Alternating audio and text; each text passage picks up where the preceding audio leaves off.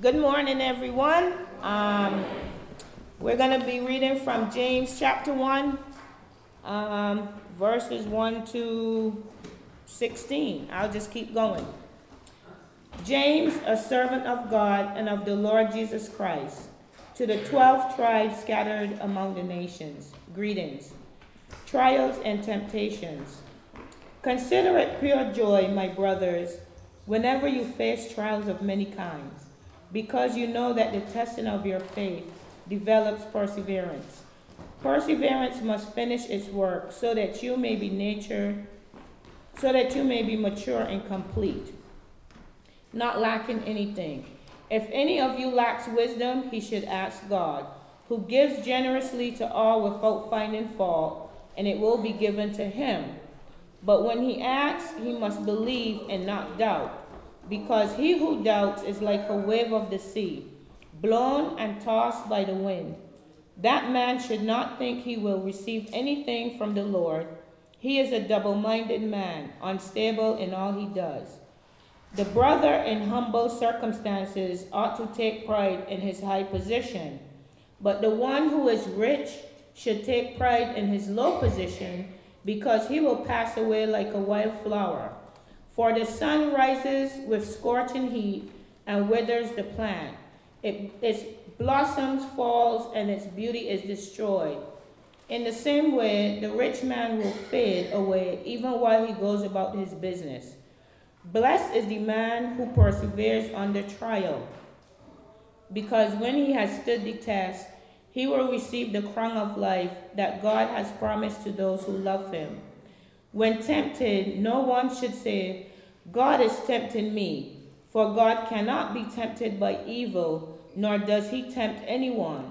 But each one is tempted when, by his own evil desire, he is dragged away and enticed. Then, after desire has conceived, it gives birth to sin, and sin, when it is full grown, gives birth to death. Don't be deceived, my dear brothers. Every good and perfect gift is from above, coming down from the Father of the heavenly lights, who does not change like shifting shadows. He chose to give us birth through the word of truth, that we might be a kind of first fruits of all he created. Amen. Isn't it easy to tell others to have faith in God? Especially when you are untouched by their circumstance, by their situation. For the umpteenth time, Mrs. Youngston came to her pastor to tell him, Pastor, I'm so scared. You know how Joe is. And he's not just an unbeliever. He hates church. He says he's going to kill me if I continue to come to your church. Yes, my child, replied the pastor, more than a little tired of hearing this over and over again. I will pray for you, my child. I will pray for you, Mrs. Youngston. Have faith. The Lord will watch over you. Oh, yes, he has kept me safe thus far. Only God. But only... What, my child? Said the pastor. What? Well, now, he says if I keep coming to your church, he's going to kill you. Well, now, said the pastor, perhaps you should pray at home for a while and not come to church. I think this is a matter for the police. Yeah.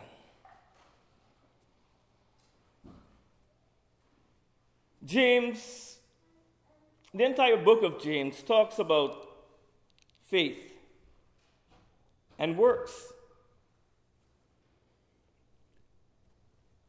And the book of James chapter 1, verse 1 actually tells us, sort of, who wrote the book of James. Because James is listed as the author. Problem is, there are a few James in the New Testament. But it's been historically accepted that this James, who is recognized as the author of the book of James, was actually a brother of Jesus.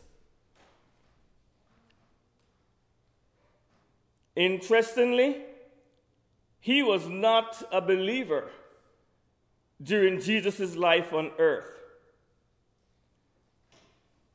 Read Mark chapter 3, verse 21 and onward. And then in John chapter 7, verse 5, John records, "For even his own brothers did not believe in him."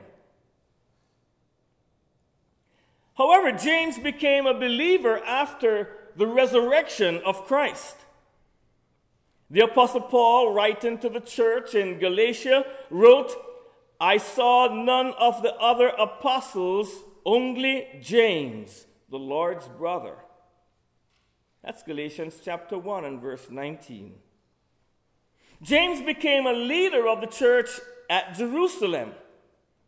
Matter of fact, Peter singled him out when reporting about his miraculous escape from prison in Acts chapter 12, verse 17.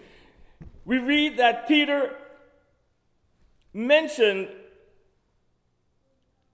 and he motioned with his hand for them to be quiet and describe how the Lord had brought him out of prison.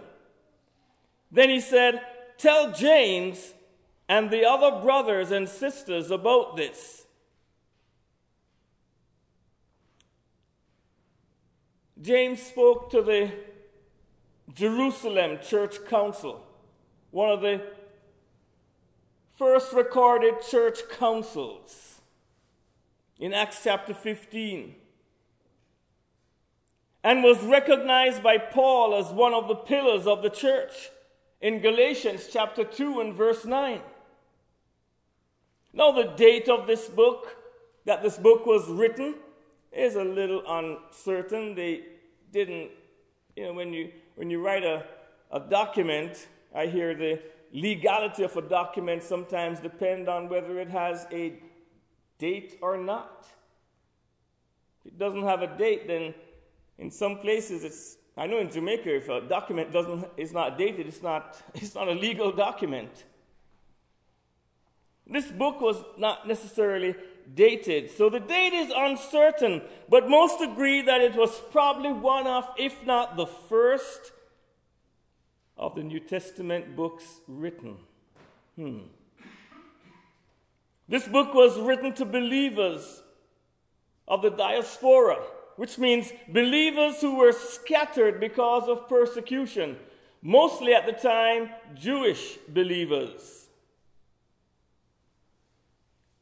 Chapter 1, verse 1 actually speaks to this. Believers in the diaspora. It reads, "The message throughout the book of James is for Christians to pursue a life of holiness and responsibility in everyday life because of their faith in Christ."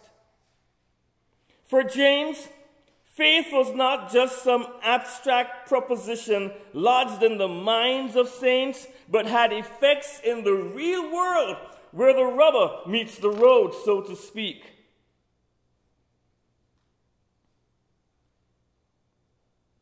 So here's the question. How strong is your faith? How strong is your faith? We know of scriptures that says if you have faith as small as a mustard seed, you can say to this mountain, "Be removed," and it will be done. But how strong is your faith? Can you recognize the hand of God in everyday situations? There's a story about a nun who worked for a local elder care center, health center. She was out making her rounds when her car ran out of gas. Just before frustration set in, she noticed that there was a gas station just down the street. So she got up out of her car and she walked to the gas station to borrow a can, where she can get enough gas to go back to her car and pour the gas in and start the car and just get it to the station so she can fill up her gas tank. The attendant at the gas station regretfully told her that the only gas can that he owned, that he had, was just loaned out. But she wouldn't have to worry because he didn't think the person was going to take that long, but he didn't know when the person was going to be back. The nun thought, well, since I'm on the way to see a patient, she decided not to wait. Instead, she walked back to her car and decided to look inside her car, for a container that could carry gas. After looking through her car for something to carry to the gas station to fill with gas, she couldn't find anything. But then she spotted, remember now, she was going to visit an elderly person, an elderly patient, and she spotted a bedpan that she was going to take to a patient. Well, resourceful and thinking, she said, this will do. So she took the bedpan to the gas station, filled it with gas, and brought it back to the car. As she was pouring the gas into the tank from the bedpan, two men walked by. One of them turned to the other and said, "No, that is what I call faith."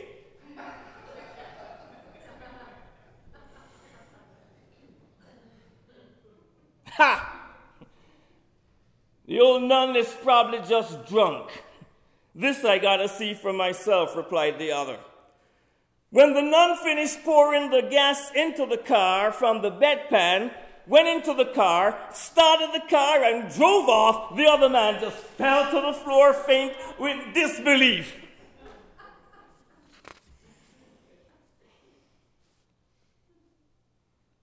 But really, how strong is your faith? You see, in the first chapter, James speaks about faith and a right approach to temptation.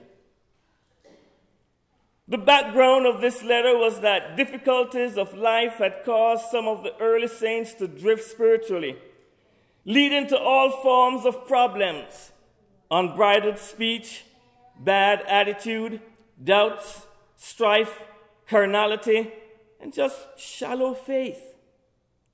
James responded with down-to-earth advice and practical exhortations, which he used to try to balance right belief with right living. Balancing faith and works in everyday life has always been and remains today as one of the greatest challenges for the Christian church. The heart of the message of James is the real faith produces authentic deeds. Real faith produces authentic deeds.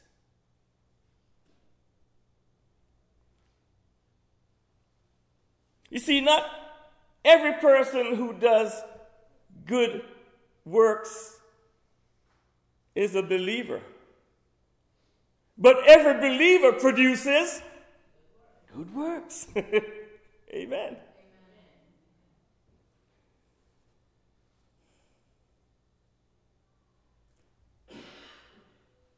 But sometimes it takes a little bit of trial. It takes a little bit of hardship. That's a hard pill to swallow.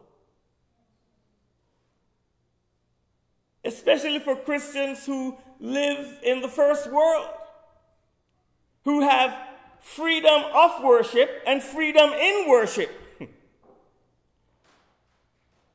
And temptation and trials to us mean a certain thing, a certain life experience. And then I hear about, Sylvester was here last week and he shared with me about coming back from Nigeria and coming back and talking about Christians in Nigeria who are under severe pressure. That they, in certain parts of Nigeria, they now have to start worshiping in secret. And I'm saying, 21st century, what? And trials and persecution for them is at another level. And if we don't understand, we should at least appreciate their difficulties and pray for that part of the body of Christ. Amen. But in our own circumstance, in our own life experience, in our own little world, trials, it's a hard pill to swallow.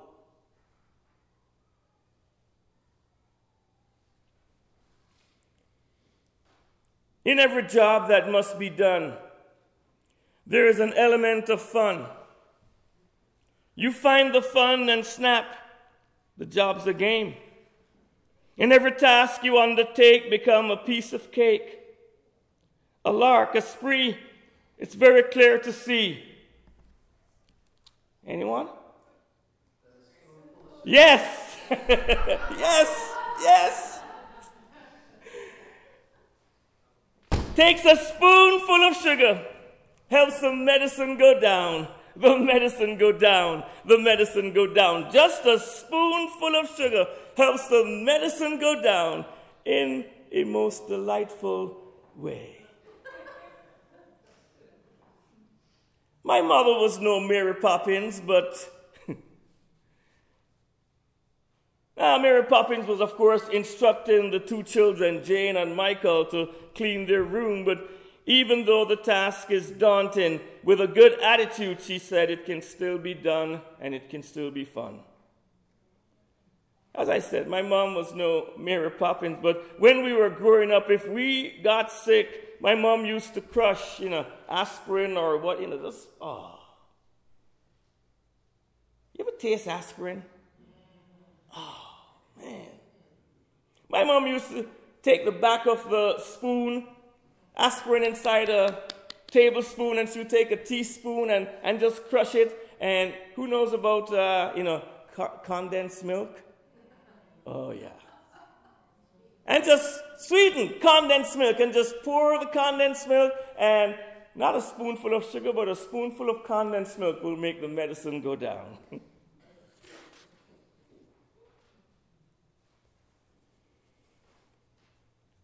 But that a child of God should have to pass through many and various trials. It's been difficult for Christians. It's difficult for us to accept. And in my experiences, as a pastor, I have received quite a few inquiries as to this problem. Possibly some people have misunderstood, feeling that the Christian is expected to count pain and sorrow as a good thing in and of themselves. No, pain is pain. Sorrow is sorrow. It's bad. It's hurtful. It's painful. And I do not believe this is the meaning of the statement that James makes. Elsewhere in Scripture, we are told that no chastening for the present seemed to be joyous, but grievous. Of course, it's grievous. But then we're not merely living for the present. For each of us, there is the afterwards. the future prospect, and it yields the peaceable fruit of righteousness unto them which are exercised thereby.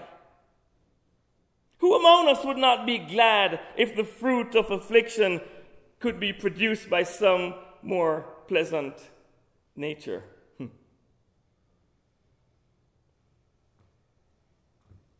But we really don't have the right to question God, do we?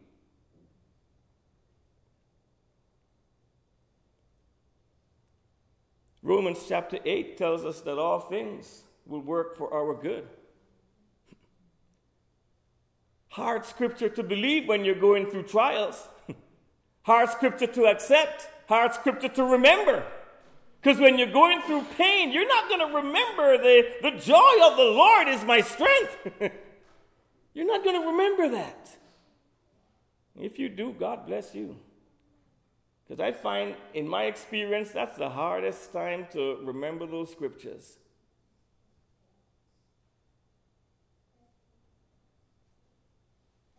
And for Christians, here's my question to you. Where are you with your trials? Where are you with your trials, your serious trials? Where are you with the storm? Because I can tell you, you're in one of three locations. You're either in a storm,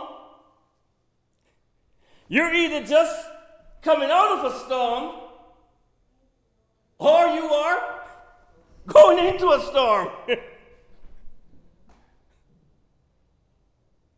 Because if you're in a storm, I am going to remind you now that Jesus says, I'll never leave you nor forsake you. Where the psalmist says, yea, though I walk through the valley of the shadow of death, I will fear no evil, for thou art with me. And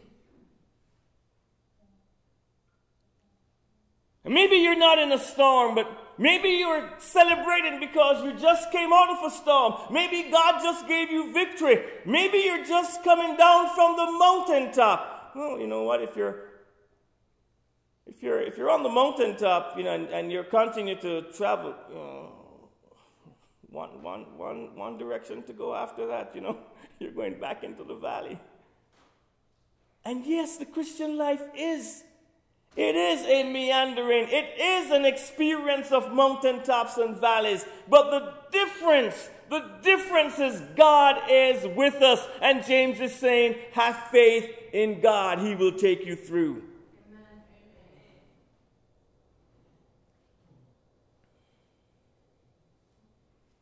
God knows the bitter agonies of sorrow. Jesus knows. Come on, who suffered more than he did? He knows the agony of his own soul and the shame and suffering on the cross.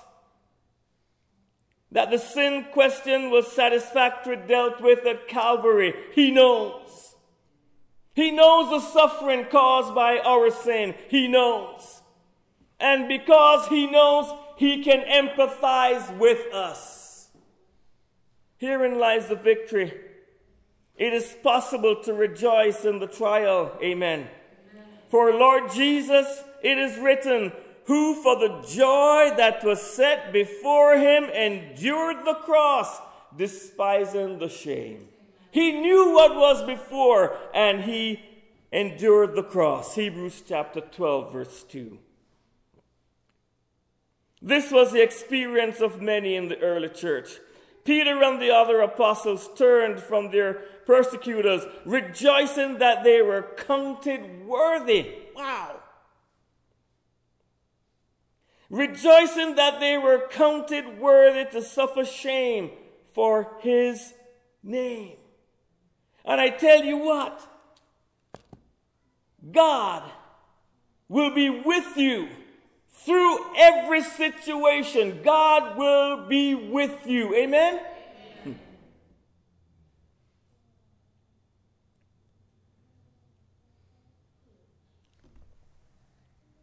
I follow the Jamaican newspaper almost religiously every day. And 30 years after leaving the Caribbean, I see that the more things change, the more things stay the same. Marchpen Road is an area of Spanish Town in Jamaica, where the gangs ruled. 30 years ago, they ruled. And I was blessed by God to be pastor of a church there. Church had just a lot of young people. I'd say 75% of my congregation was under 30 years of age. It's a lot of young people. Didn't have a car, took the bus. Took the bus from where I lived in Kingston to Spanish Town bus depot, and then I would either take a taxi if it was way too hot, or I would walk. Because it was about 3/4 of a mile from the bus depot to the church. And one Sunday evening, I was locking up the church. And those days, you had to impress people as a young minister, so you had your attache case. You look official, Yeah, come on now, you look official. And I had my attache case, and the whole area was owned by the government. People were squatters. In other words, they built little houses, they built little shacks illegally. Confession time. So did my church. We built, and after we built a church on the government land illegally, then we wrote the government and asked them if we could have the land, and thank God they gave us the land. But after turning off the church light, that entire area, if the moon was not bright, went dark, because the street lights, they were on and off they were like a mathematical arithmetic sequence. On, off, And I shut the church, turned off the lights and shut the church door, and I turned around, and as I turned around, I didn't hear this man, because he just sneaked up behind me on a bicycle that I did not hear. And as I turned around, there was the cold 8.5-inch blade of a ratchet knife at my throat. Give me all the church money. I had a policy then, and I still do. I don't handle church funds. I don't handle church money. And I can remember I was listening to myself and surprised, because it was almost as if someone else was speaking and not me. And I'm saying to myself, why do I sound so calm? I'm trembling, I'm frightened, but my voice was very calm. And out of my mouth came these words: I don't have any church money, and the only money that I have in my pocket is my bus fare, and you're not getting that. With a ratchet knife by my throat, and I'm saying, this is crazy. And he looked at me and he jammed it a little closer, and he says, I said, give me that. And I said, I don't have the church money. You're asking the wrong man.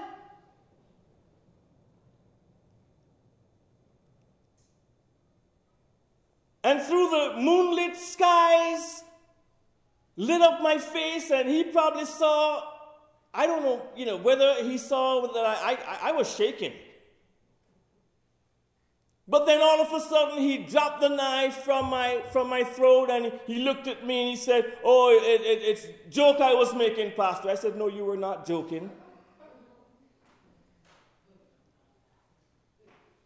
Then these words came from my mouth, and I remember I didn't even think of these words. I said, God gave you that hand. Why are you using that hand for evil? Why not use it for good? God gave you that hand. He can take it away.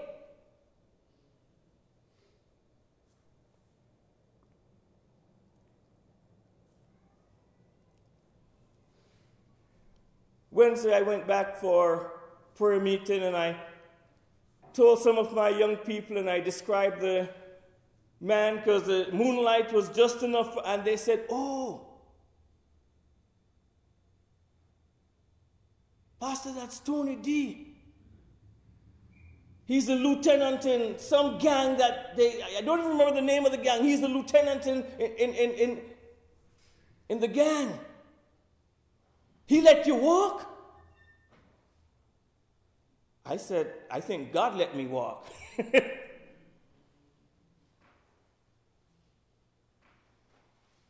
Pastor, and that Sunday, that Wednesday, after Bible study, I had a group of about 12 young people walking with me to the bus station. They wouldn't let me walk alone. Sunday morning now, I'm going to church.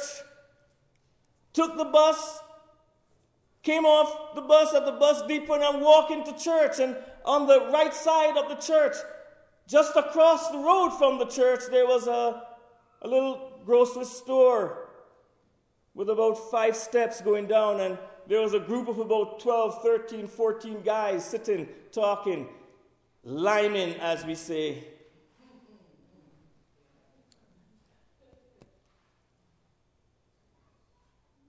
Tony? That's you? Yeah, Pastor, that's me. What happened to you? I get caught in a crossfire. Tony got shot. 3 places. And if you can just imagine, of 3 places that he got shot in the wrist, he got shot in the forearm, he got shot in the bicep, in the right hand, the right arm. He had a cast from finger to shoulder. He had a brace from the elbow to his waist. He was like this. And I took a couple steps, and it just hit me. I turned around, I said, Tony, I couldn't even say to him, remember what I said to you. I said, remember what was said to you? God gave you that arm. God gave you that hand. He can take it away.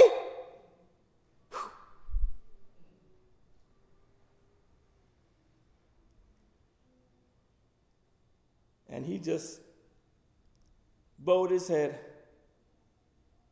shook his head like this, and he couldn't even look me in the eyes. I said, God took it away. Whatever your trials are, God will be with you. Because the trying of your faith is going to do what? Build you up to perseverance. Amen.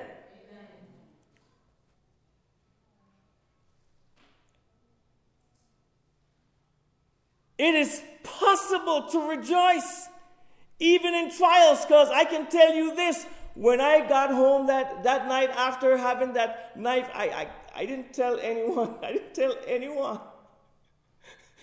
I think that was probably the longest I ever spent on my knees in prayer. And the Wednesday before going back to that church, I was in prayer like nothing. I was praying, God, I don't know if I'm going to meet this man. But this is what you have called me to do.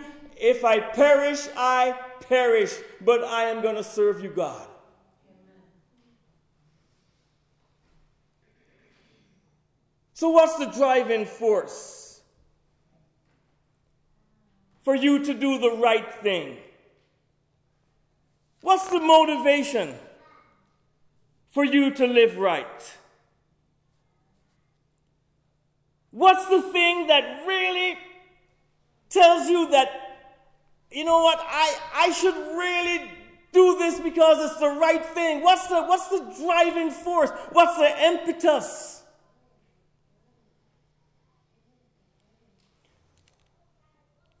Polly, the parrot, ended up in a pet store as his owner had passed away. A pet lover saw Polly and just fell in love with the parrot. Asked about the price. The pet store owner told him the amount, but warned him. He said this parrot's name is Polly, but Polly had lived for years with an old drunk who cursed constantly, and Polly had picked up his cursing habits.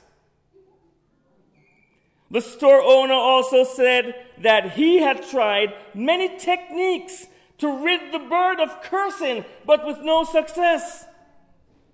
The man gleefully took on the challenge as he prided himself as the pet whisperer. After months of trying every technique he used, and yes, he did check YouTube also, didn't work, no success. He was just about ready to give up. He was going bonkers. The parrot was driving him crazy. He was repeating everything he said with numerous curses adding at the end. One day, in a fit of rage, after being mimicked by the bird constantly, everything you say, with some curses, he lost it. He grabbed the parrot, threw the parrot in the guest bedroom, but through the walls he only heard the parrot cursing. Finally, he had it. He grabbed the parrot, put the parrot in the freezer, and closed the door. For a while he heard the fluttering of wings, then suddenly, nothing. Silence. Oh no. He had killed Polly. He quickly ran to the fridge and opened the freezer door. Polly was not dead. But the parrot sheepishly said, I am so sorry for cursing. I will never curse again. The man was shocked. What had overcome the bird to bring about this change? Polly turned and pointed to the headless and footless frozen Thanksgiving turkey in the freezer and said, I don't know what he did, but I don't want to end up like him. I'll never curse again.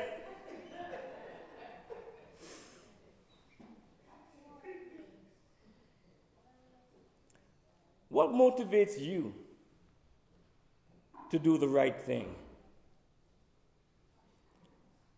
Our motivation for doing the right thing should not be fear, but should be driven by a sincere love for our Lord.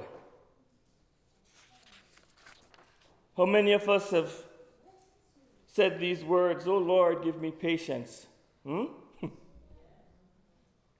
But according to James, that's a serious request. Because you know that the testing of your faith develops patience. So if you're asking for patience, you're literally asking for God to test you. But the fact is, we want the results without the process. In worldly words, we want the gain without the pain. James reminds us that there is a real benefit to trials, but we must have the right approach. He says, allow perseverance to finish its work so that you may mature and be complete, not lacking anything. Now, if any of you lack wisdom, which is the ability to make the right choices, the ability to make the good choices in difficult situations, God who gives generously to all without finding fault.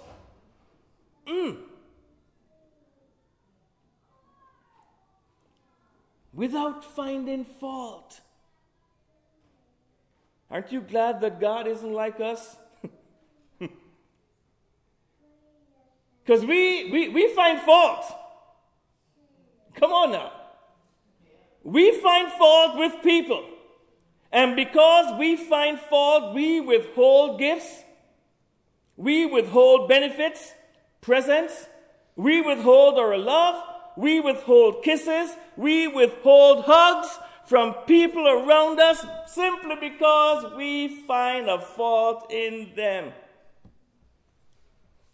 They did something we don't like.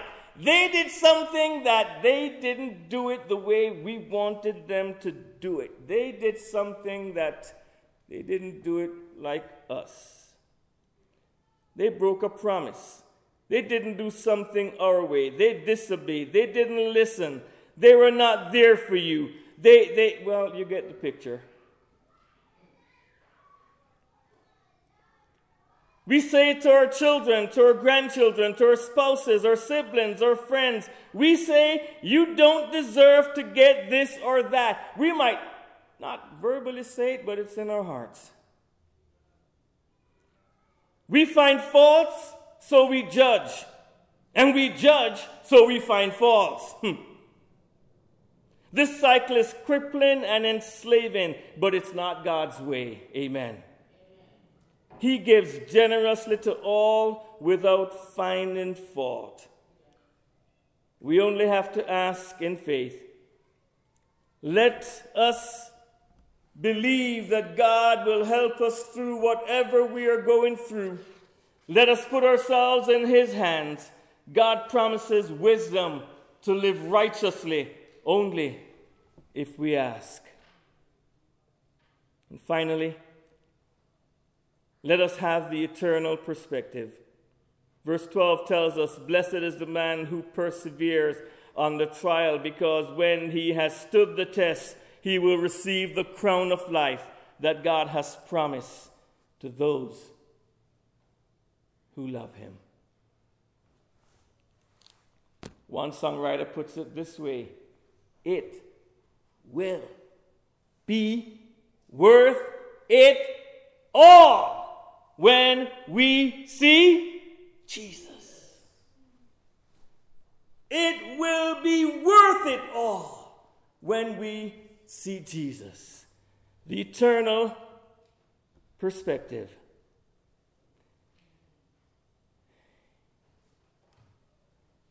Now, we don't mean that you should have your head in the sky and not be worried about things on the earth. Because we do know, I know of some people, they're so heavenly minded, they're no earthly good.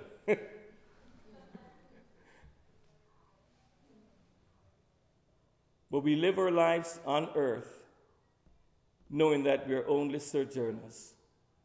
We're only travelers. Amen? Because we have a mansion being prepared for us. With that perspective, we can take the trials. We can take the testing. We can know that through all of this, God is also going to open a way for us, according to 1 Corinthians chapter 10, verse 13. God will not give us more than we can bear, but will with every temptation also make a way of